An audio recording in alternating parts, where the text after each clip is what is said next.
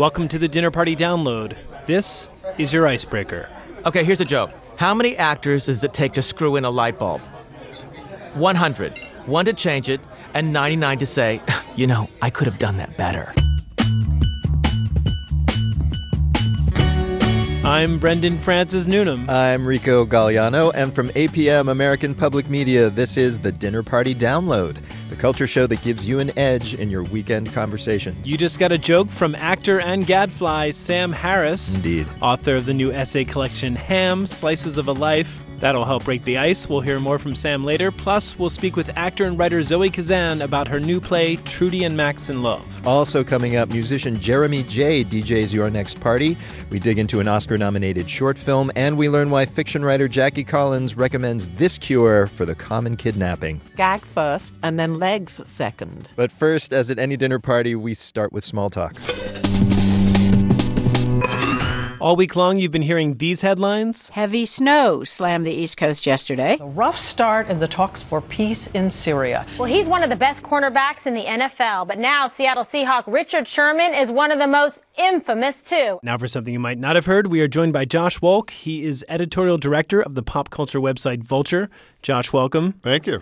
What story are you going to be talking about this weekend? I'm going to be talking about this company 3VR that unveiled this new program they have for retailers that can basically monitor crowds that come into their store and not only record their age, gender, but also their mood. And they can collect this data to let you know when your happiest customers will come in, your happiest 26-year-old customers are. So wait, how does it collect this data? Well, it's facial recognition software. Okay, so there's a camera. Yes. So it basically is trained to know all the tells of grumpiness or ennui or joy and ebullience. Wow. And so this is displayed somewhere, I guess? There's video of people milling around in the store with the word grumpy next to their faces or something? You basically see like the crowd of people, and around everybody's face is a little square that gives various data on it, but also basically ranks your mood from 1 to 10.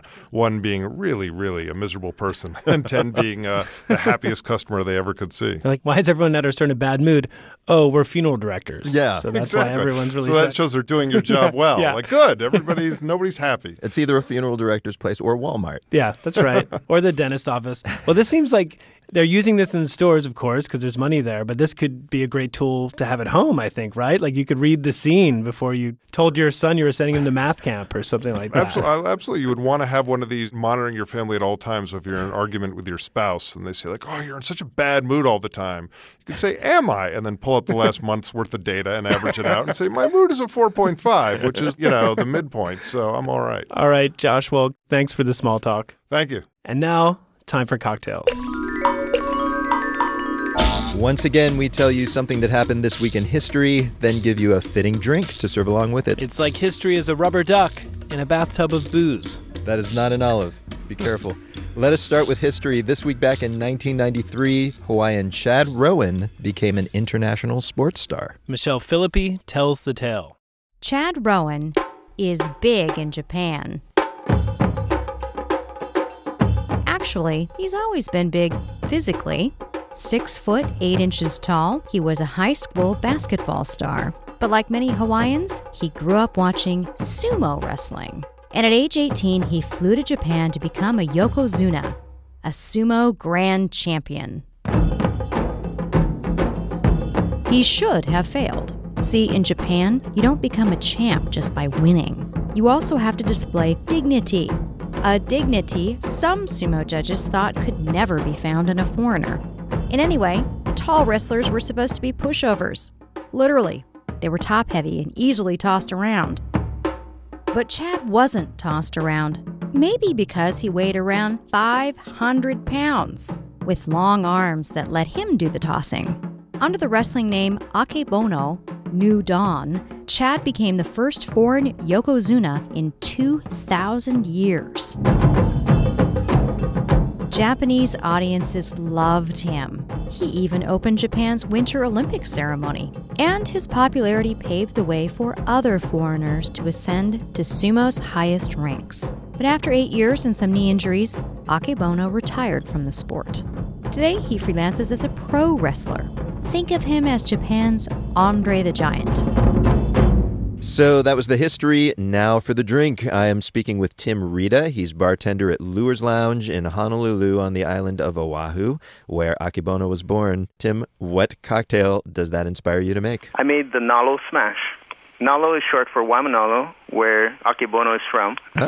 So I did a mix of Hawaiian flavors and Japanese flavors. There is some back and forth between the two culturally, I guess. It goes hand in hand, like sumo and Hawaiian wrestlers. All right, what is it? So what's in this thing? Fresh shiso leaves. Like you have on sushi? Exactly. They're kind of minty almost. Yep, kind of minty, a little bit grainy. And then I use fresh mint grown here in Hawaii. I muddled that with some organic honey. We do make organic honey in Hawaii as well. All right. Muddled that up, and I made a special coconut puree with coconuts from Waimanalo. Oh, man. Then I added some Suntory Yamazaki, which is a single malt from Japan, very similar to a single malt scotch. So lots of just everyday household liquors. Not so bad.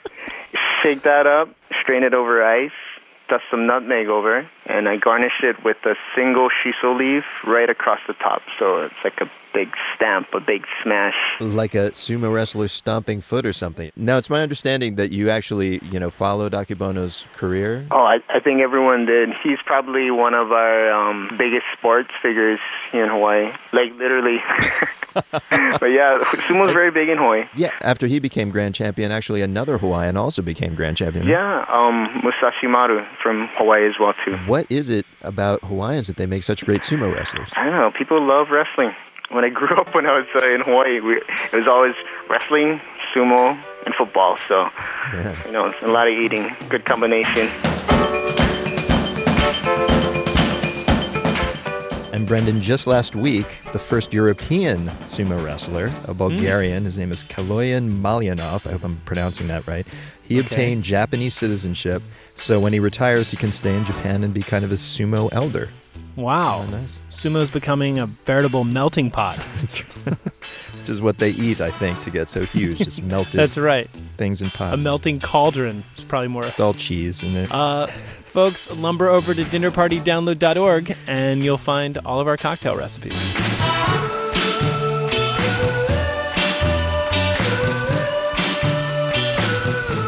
So we've made some small talk, had a drink, but it's not a party till there's music to play. So here with song suggestions is indie musician Jeremy J. He is known for his obsession with dreams and for his stream of conscious crooning over synth pop beats. His latest album is out this week on K Records, and it's got a darker gothic feel. What would he play at a dinner party, we wondered? Hi, my name is Jeremy J. My new album is called Abandoned Apartments, and this is my dinner party soundtrack. First song I'd like to play is a song by Rose McDowell. It's a song called This Calling. Take my sweetest lie, measure it for size. It's true,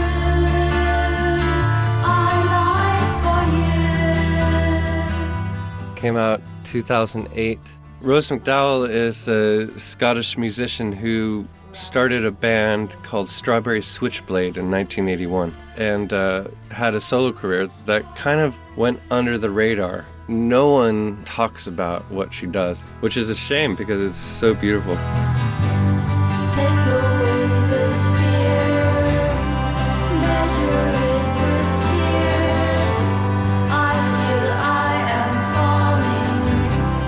Take away this calling. There's no drums, there's no flashing lights, and there's no distractions. The songwriting shows through a little bit clearer. Take away the dark, peel it from my heart. What I'd really like to highlight is the verse is D minor, E minor. And from the E minor, it goes to E major. Like the glory chord. I think it just shows in songwriting how change is so effective. The next song I'd like to play for you is this song by Elliott Smith. It's called Needle in the Hay, off his first album on Kill Rock Stars. Needle in the Hay is fascinating to me because he doesn't play the top 3 strings of the guitar. And his voice is really dry, there's no reverb, very stark. in my opinion, is his best song.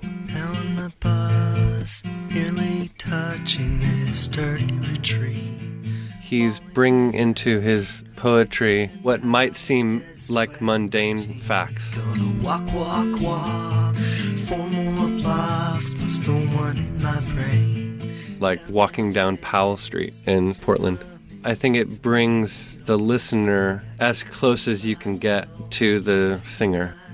Really makes, for me at least, a complete picture. So leave me alone. You ought to be proud that I'm getting good marks. It's so fascinating when the singer, they're not trying to sing lyrics, and they sing insight. Wearing your clothes, head down to toes, a reaction to you. You say you know what he did, but you idiot kid, you don't have a clue. I'm always searching for insight. I'm not looking to be entertained only.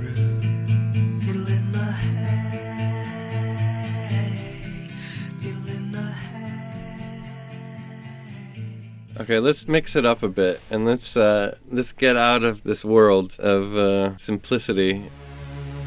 Have you ever heard the song Performance by Tones on Tail? It was made in 1984, and if it came out now, it would fit right in. Synths and drum machine, and it just hits you in your face, like with a baseball bat. And then your face just goes in the stands. It's so fun. It just makes you want to dance. And it sounds kind of like textbook horror.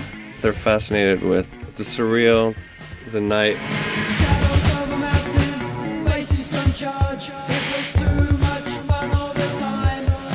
She said Joseph must come first to make this dream more real. You'll never be free again. They were fans of David Lynch before David Lynch was cool.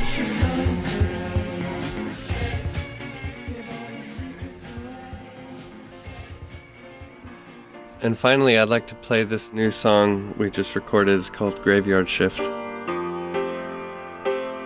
This song is about working at a convenience store late at night, about that sense of family and knowing the secrets of that world. Sift through the dirt to get to gold. That's kind of what pulls you through. Hold on tight and break the mold. The graveyard shift, the night is on. Rearrange the magazines and grind up coffee beans. A dinner party soundtrack courtesy of Jeremy J. His latest album, Abandoned Apartments, just came out this week on K Records. And we're going to let that play us into a quick break. When we return, we'll tell you how boxes are destroying pizza. We'll get a full serving of ham from performer Sam Harris, and best-selling author Jackie Collins has some etiquette advice. Try not to get kidnapped. Words to live by when the Dinner Party download continues.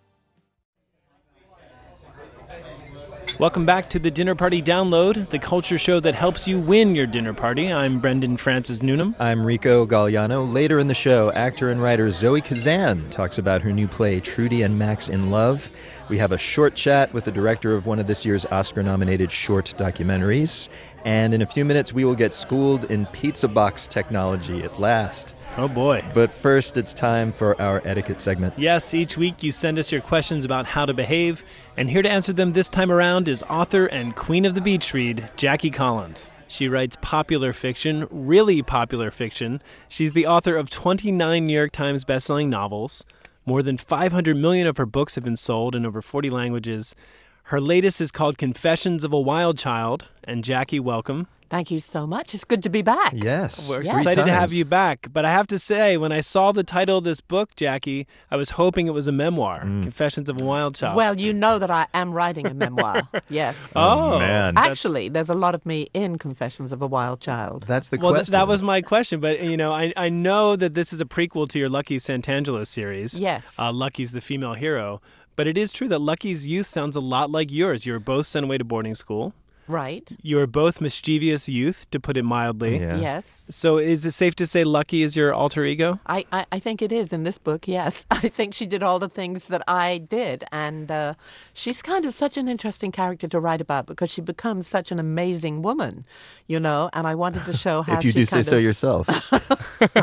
No. She's not me. She's the woman I would like to be in another life. Oh. And women write to me all the time. They go, oh, I broke up with my boyfriend, and then I was lying on the bathroom floor crying, and I suddenly thought, what would Lucky do? And then I got up and I went, you know what? I'm getting out in the world again. She does give women inspiration. What about her isn't you? You were saying that she's the woman you'd like to be. What do you imbue her with that you wish you had? I wish that, I think she's the woman that every woman would like to be. She does what she wants to do. She says what she wants to say. She doesn't take crap from anybody. And it is a bit like me, actually. All that. I'm waiting. This is terrible. Yeah. She's just crazy, Lucky. I love the character. I love writing the character. Well, speaking of writing Lucky, on the back of the book you advertise the next Lucky Santangelo book, which is due in February of next year. Yes. We've only been on the air for a couple of years, and in that time, this is your third appearance hyping a third book. Forget just creatively, like physically, how can you write this much? I don't know. I think I first came on this show with Poor Little Bitch Girl, right? Yes. No. It was the one about the oligarchs. Goddess of Vengeance? Goddess of Vengeance. Yes. Oh, no, you mean the Power Trip. Look, you can't even remember the titles of your books. You're writing them so fast. I know. I only write a book a year, but it seems like more. But this year I've done 2 books because Confessions of a Wild Child and then the Lucky Santangelo cookbook. I know. And she makes the best meatballs you've ever tasted. It's not just cigarettes and drugs? Okay. No. All right, let's answer our listeners' question, shall we? All right. This first question comes from Cody in Arkansas. And Cody writes, my husband is a writer and often steals my jokes. Oof. Worse, he sometimes names the mean femme fatale after me. Don't you think this is rude? Right? I think it's very rude. I think if you're going to write about family members, you've got to be very, very careful to disguise them.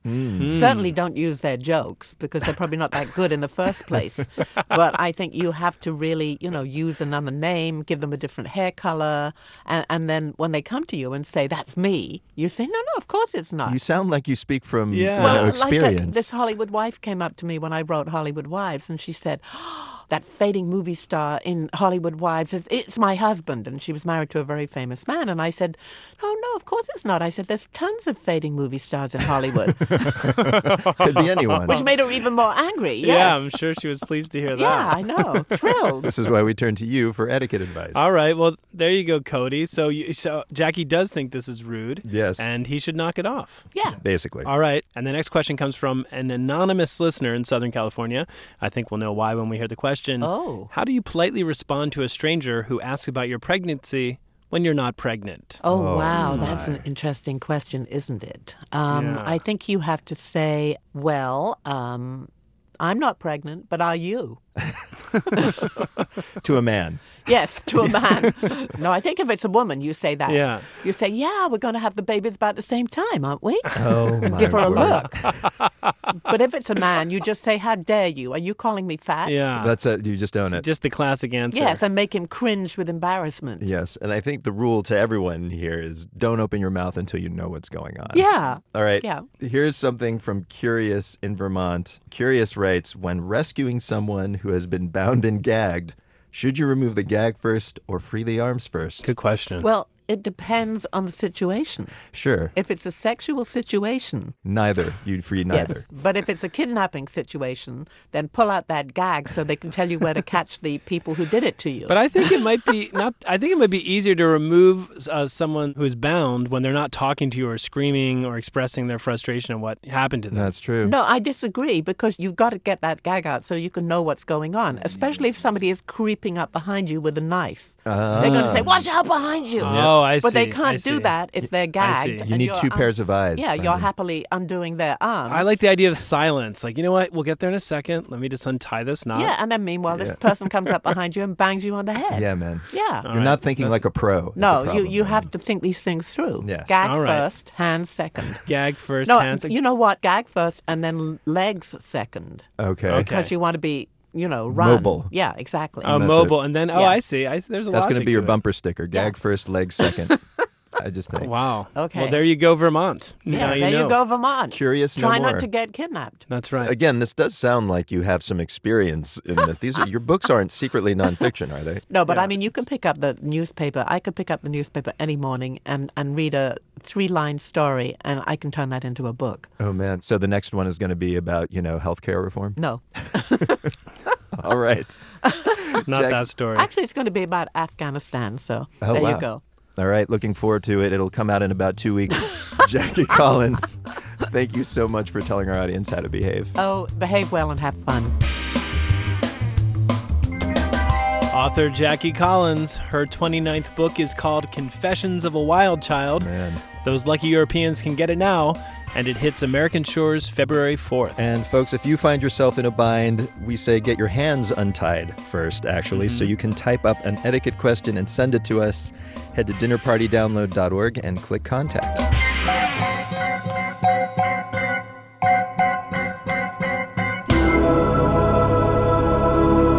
And now, time to eavesdrop. Long before American Idol, there was the TV talent contest Star Search, and Oklahoma native Sam Harris won the very first season in 1983. Since then, he sold a few million records and starred on Broadway and beyond. Now he's put some of his showbiz stories into writing. Today, we overhear him perform one. Hi, my name is Sam Harris, and I have a brand new book called Ham, for those who know me, obvious reasons, and this is an excerpt. I fear that my karmic lesson in this lifetime is humility, and I think that lesson is beneath me. I got the title role in the national tour of the Broadway production of Joseph and the Amazing Technicolor Dreamcoat. One of the unique elements of the tour was that we picked up about 40 local kids in each city to participate on stage with singing and some dancing. For some reason, certain cities produced an astounding number of stage parents who encouraged their little moppets to mug and upstage other actors, seeing this as their wunderkind's big break into show business. Little tykes would come to the put-in with enough makeup to make Courtney Love look like a PTA president. At the end of the show, I sang an encore of Close Every Door. Huge song. Had a dramatic key change and a final note that never failed to ensure a standing ovation. The kids were staged to sit around me and gaze up at me with their sweet little faces and sing their sweet little la-las in the sweet little interlude. One night, about a year into the tour, a talented and highly driven ham of a child who was positioned directly at my feet kept smiling straight out to the house instead of up at me. He somehow edged in front of me so that he was center. Me a number instead of my name. I had to climb over him so as not to step on his hands. After the show, I asked that he politely be told not to crawl in front of me. The next night, he not only made his way in front of me, but took to sitting on his haunches so that he was tall enough to be in my light. Clearly, whoever was talking to him about this problem was not making headway, so I asked to speak to him myself. He was brought to my dressing room, where I told him that I was concerned that I might step on him when I moved downstage and would hate for that to happen. He was quite mannerly, said he hadn't realized he was doing it, and then asked if he could try on my gold finale headdress. The poor kid had been admonished twice. I thought it was the least I could do.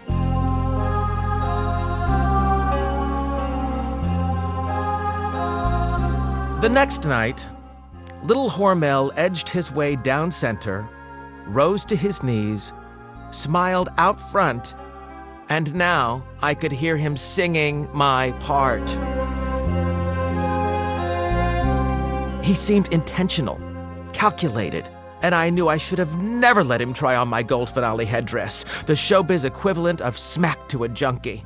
I had no choice but to cut him off, cold turkey, so I stepped forward onto his little hand, not giving it my full weight. Well, most of it. And without letting the audience see, I shot him a death stare intended to stunt his growth.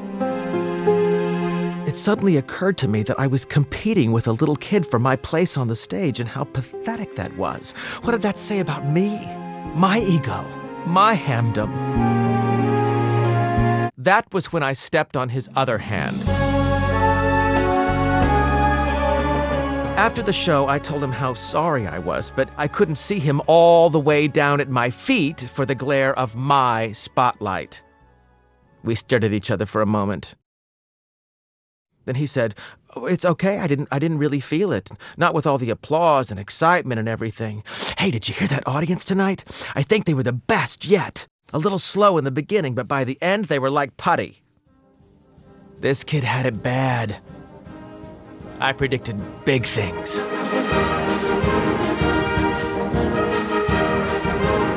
Sam Harris, his collection of showbiz stories and essays just hit stores. It's called Ham, Slices of a Life. And you're listening to the Dinner Party Download from American Public Media. Dude, that's my line.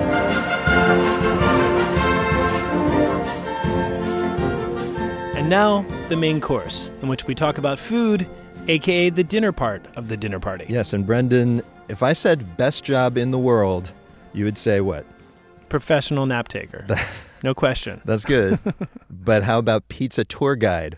Whoa. Sir, he takes people around New York City eating pizza with them. That is the life of Riley. For a job. Also the life of Pi, which is amazing. It's true, but he has earned it. This guy is a pizza obsessive. His name is Scott Wiener, and he actually recently published a book about the history of the pizza box called Viva la Pizza, using his own pizza box collection. Wow. And what caught my eye was actually a story in the latest Wired magazine in which he talked about what he claims is the best pizza box on earth. When I spoke to him this week, though, first I asked what about pizza boxes caught his fancy. You know, I think part of it is growing up in the Northeast. Pizza is a staple, just as it is anywhere in the country. But in the Northeast, it's sort of, you're driving home from somewhere, you pick up a pizza every Friday night. It's every step of that process sort of embeds itself in your 11-year-old mind. That's right. And you know what I mean? And that white box with the red writing is such a huge part of it that when I was traveling around Israel in 2008 and I saw a pizza box that was yellow with blue writing, that was sort of... That's how you knew you were in Israel. Yeah, I was like, this is not home anymore. They got pizza boxes that are yellow. By the way, so is there sort of a reason why they are yellow there and red and white here? Do we know? Sort of. Really, the whole project with the collection that I have of pizza boxes, part of it was, maybe I can figure out why these things happen. And really, in the U.S., pizza comes out of the history of bakeries. And so bakery boxes that you used to, that you have cookies packed in and cakes, those became the early pizza boxes. And those were always white with a cheap, smudgy red ink on top. Wow. And it's just that because we have that lineage, ours haven't changed very much. But since places like Israel and even some parts of Italy, Africa, everywhere, pizza boxes are a much newer thing, and even pizza that's delivered or taken out is a newer thing. Wow. They don't have that sort of 100 years of baggage. Yeah, so they just do a modern design. Yeah, that they don't have anything left from 65 years ago. So let's talk about a little bit of the technology. First of all, functionally, what makes a good pizza box? There are so few pizza boxes that do anything with regard to function. You know what I mean? Pizza boxes are meant to be cheap and carry food, but what would make a pizza box good is its ability to hold heat while not holding steam. That's the holy grail. Steam gets trapped in and creates a soggy crust and breaks down some of the components of the box, and therefore you taste a cardboardy taste on your pizza. But at the same time, you need to trap that steam to trap heat. Otherwise, your pizza arrives cold. So, I'm assuming that that's what the holes are for, the average pizza box has punch holes in the covers, right? Absolutely. But there are a couple of problems. Is that, first of all, once you stack a second pizza box on top of the first, you're covering up any holes that are on the top panel. So the steam can't get out. Yes, exactly. So you're trapping it anyway. And 90% of the time, pizzerias don't pop those vents anyway. It's designed, it's in there, it's possible. But, at the same time, if you lose all that steam, you're losing all the heat. I think most people would rather get a pizza hot. Yeah. And then the sogginess is something that we've sort of come to accept. I don't necessarily agree. I'd rather get a pizza home that's not soggy, and then I can... Yeah, that's right. I can reheat it if I need. Sure, you can just put it in the oven. Sure. What is wrong with people?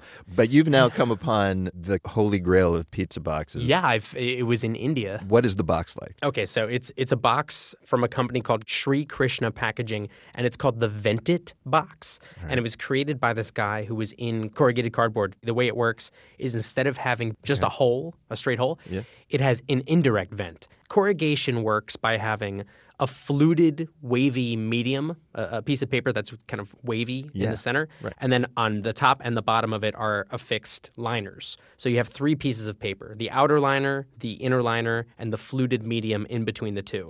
So the normal process is you put these 3 layers together and then you stamp holes through them.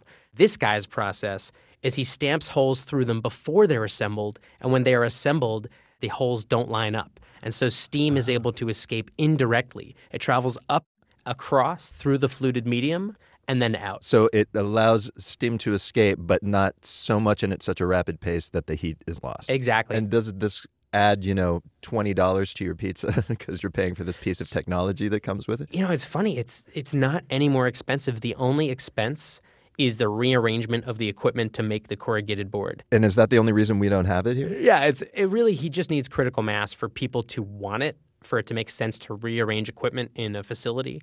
And when you get down to it, the cost of it is not much more expensive than the standard box. So we just need all pizza lovers to write to their local pizza box manufacturer and demand, and that's a lot of people, man.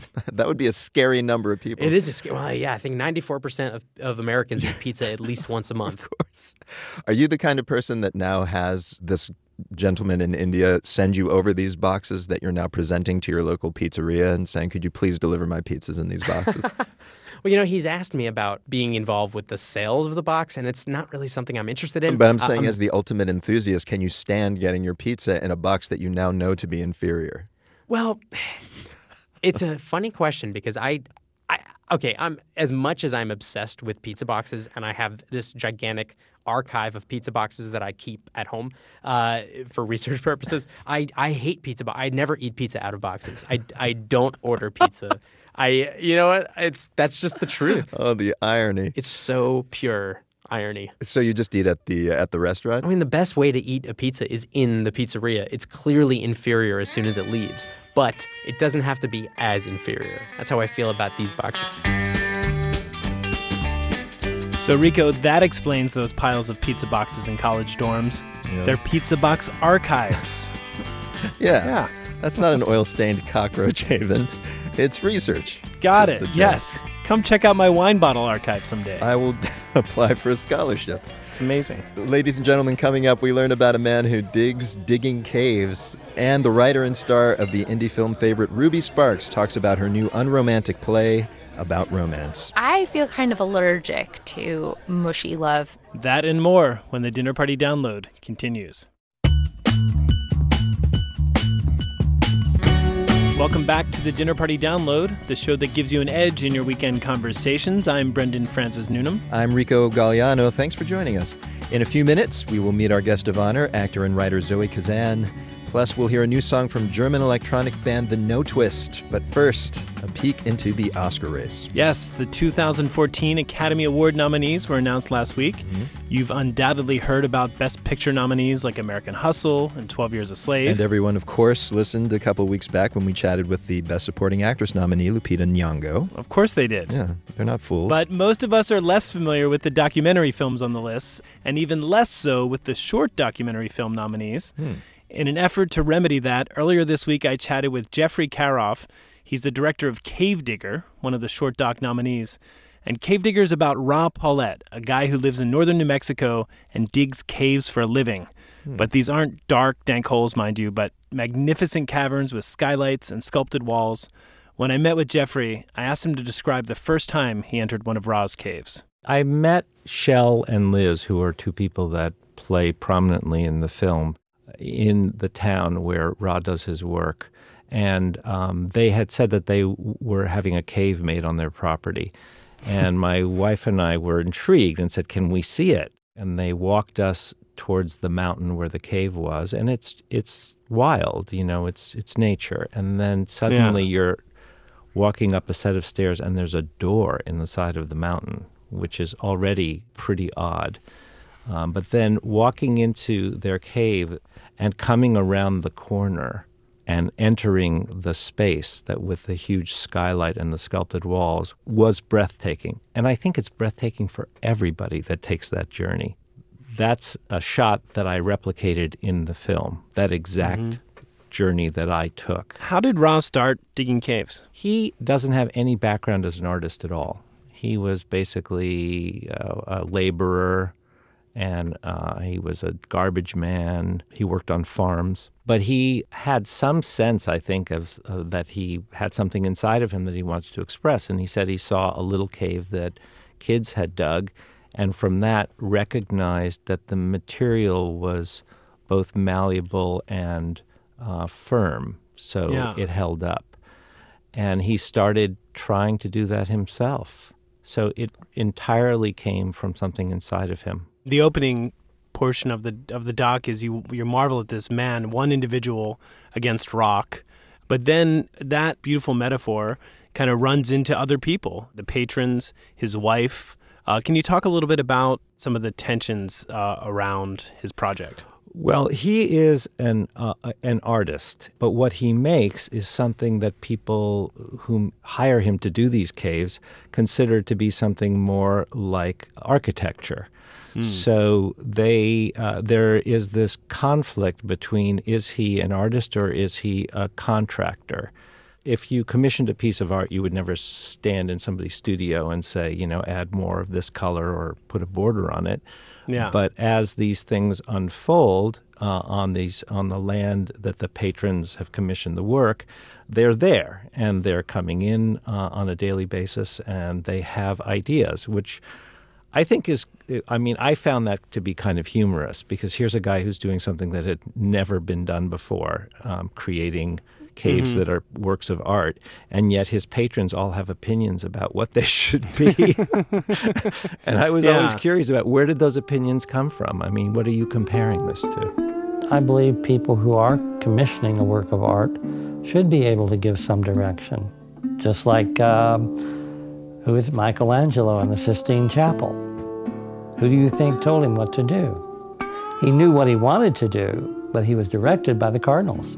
Another tension you explore in this movie is between Ra and his wife. She basically supports him. When he is doing commissioned work, he's not earning very much money, and he often isn't doing commissioned work, and he's building his own caves. And she seems frustrated by that a little bit, and he talks about the tension in their marriage around that. And at one point, he says he has kind of a Peter Pan complex. Well, I think what he means by that is that his obsession has made it so that he doesn't pursue things that the rest of us pursue, like recognition, remuneration, advancement, all those things that we all hold dear. We mere mortals hold dear, and we compromise many things in order to get those things. Yeah. He's not willing to compromise to get those things. Do you feel like he's found what he's seeking? Has his path led him to where he wants to be? That's an interesting question. He talks about the value of process all the time. Mm-hmm. So even, you know from watching the film that there was an accident in one of his caves, and that the project came to an end. And one of the things that launched me on making the documentary was that I spoke to him probably 7 days after that project shut down. And he had been working on that for almost 2 years. And I was shocked, and I was, saddened by the whole thing, and I expressed all of that to him on the phone. And he said, yeah, well, it was pretty shocking. But on the other hand, I'm really excited about this project that I've got going now. And this was, I mean, really 7 days afterwards. Who does that except somebody for whom the process is even more important than the product? And the movie ends with him starting that project. He calls it Magnum Opus 2, because Magnum Opus 1 is the thing that fell apart. Right. Here goes, Bugs. Magnum Opus Take 2. And he predicts that it's going to take him a decade to complete, and he's in his 60s. He thinks this will take him to the end of his cave-digging years. And it's a magnificent shot. You see Ra attacking the mountain with his little pickaxe. He's just beginning to dig this immense cave. And then the camera pans back, and he becomes just a little speck, and the sound of his tool smashing against the mountain turns into like a little plink. And the viewer's left wondering if they're staring at Sisyphus or Michelangelo. That's a nice way to think about it. Jeffrey, thanks so much for coming by and chatting with us about this. Thank you very much.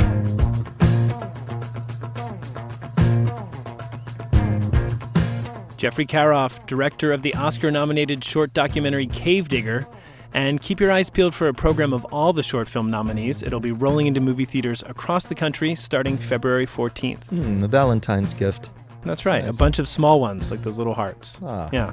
And folks, for information about Cave Digger or to listen to our past interviews with Oscar nominees like directors David O. Russell, Spike Jonze, and more, head to our website. It is dinnerpartydownload.org.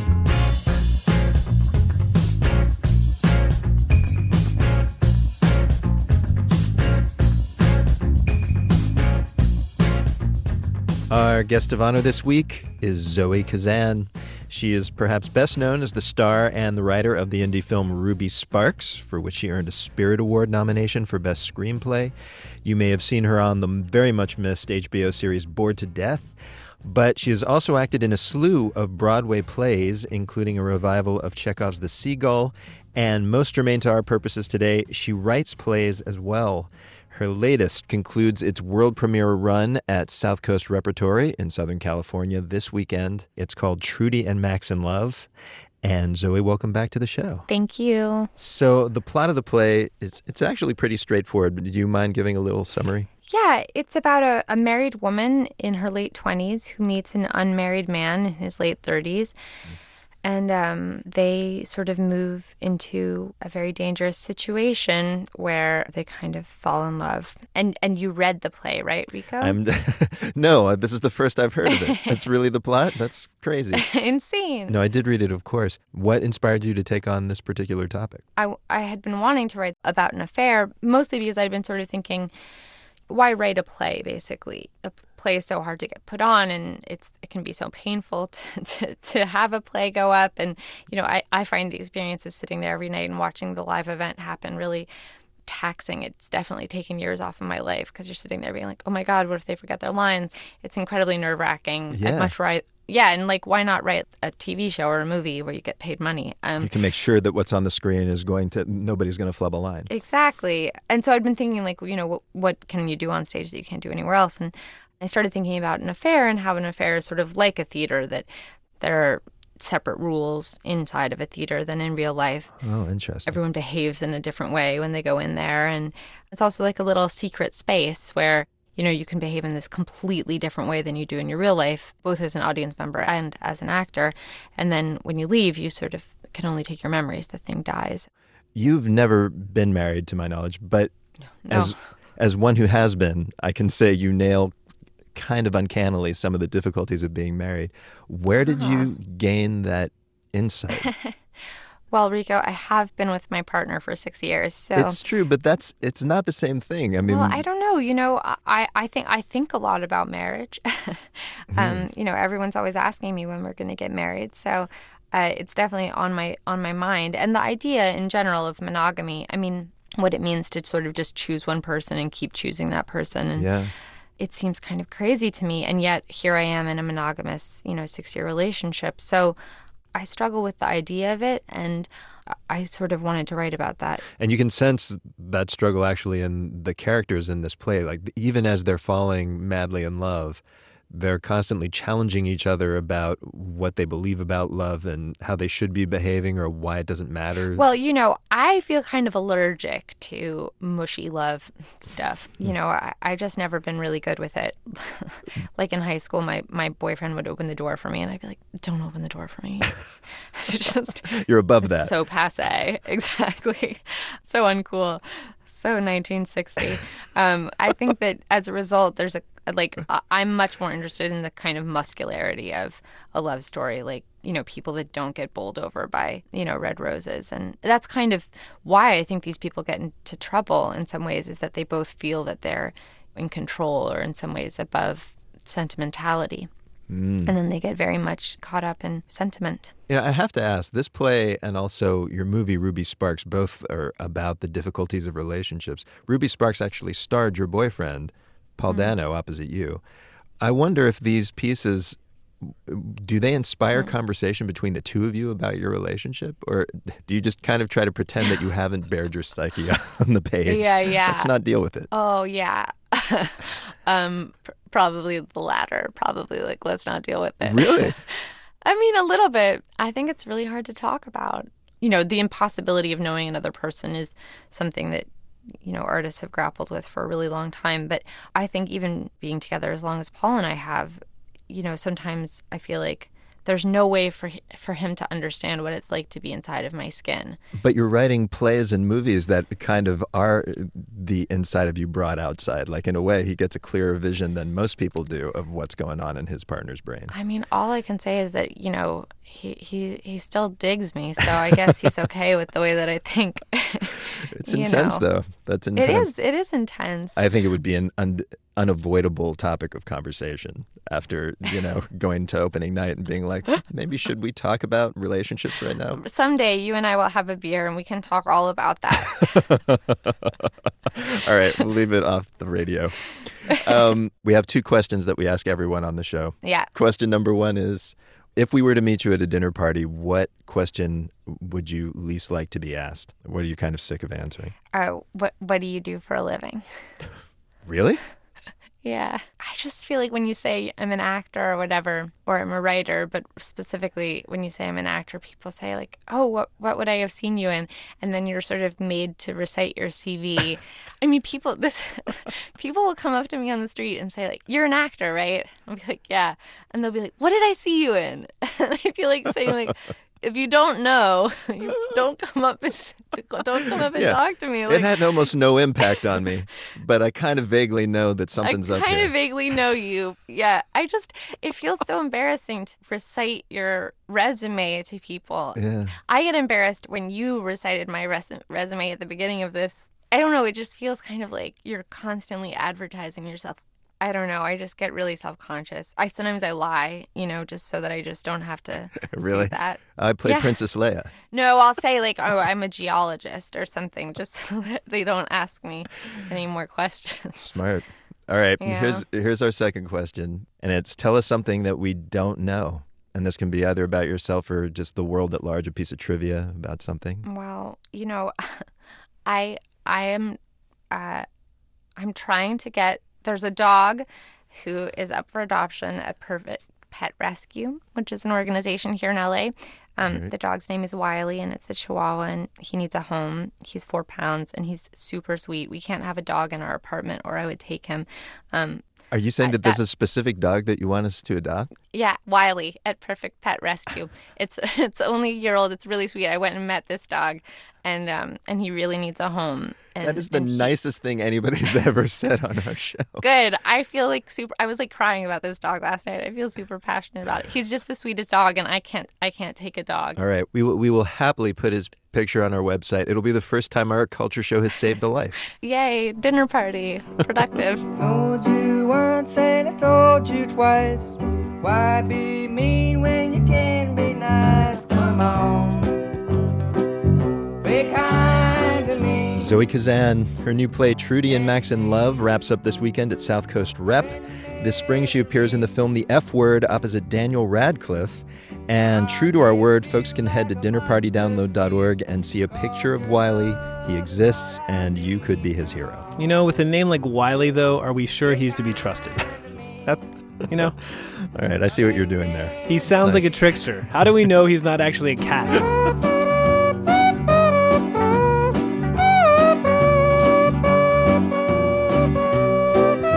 That's the Dinner Party download for this week. Thank you for attending. You're free to retrieve your jackets from the bedroom. Yes, bundle up, especially East Coasters. Jackson Musker is the assistant producer of the Dinner Party download. Brittany Martin provides digital assistance. James Delahousie is one of our interns. And welcome to Esther Mania, our newest intern. Congrats on surviving the hazing. She did great. Thanks also to Jeff Peters, Bill Lance, and Brendan Willard, who provided engineering assistance. Peter Clowney is our executive producer. And now, before we leave you, it is time for One for the Road, a song to listen to on your way to or returning from this week's dinner parties. German band The No Twist started out playing heavy metal. 9 albums later, they've evolved into electronic pop musicians. Their latest, Close to the Glass, comes out next month. Here's a track from it called Kong. Bon appetit. Something wrong. This don't belong. Water's coming in, water's coming in. House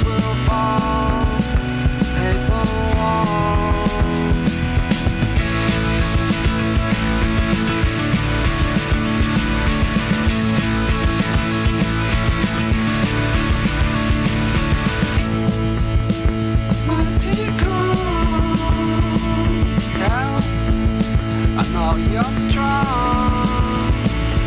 Are you coming in? Are you coming in? Lift us up. Lift us up from this.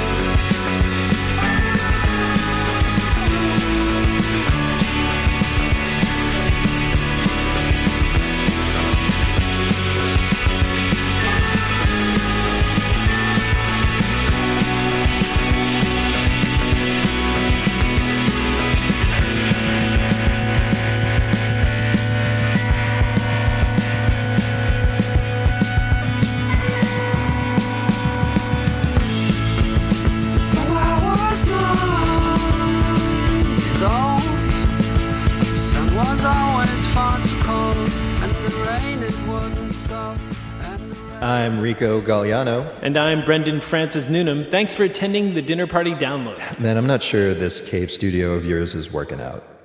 I'm just Come saying. on, we're right underneath Radiolab and they don't even know it.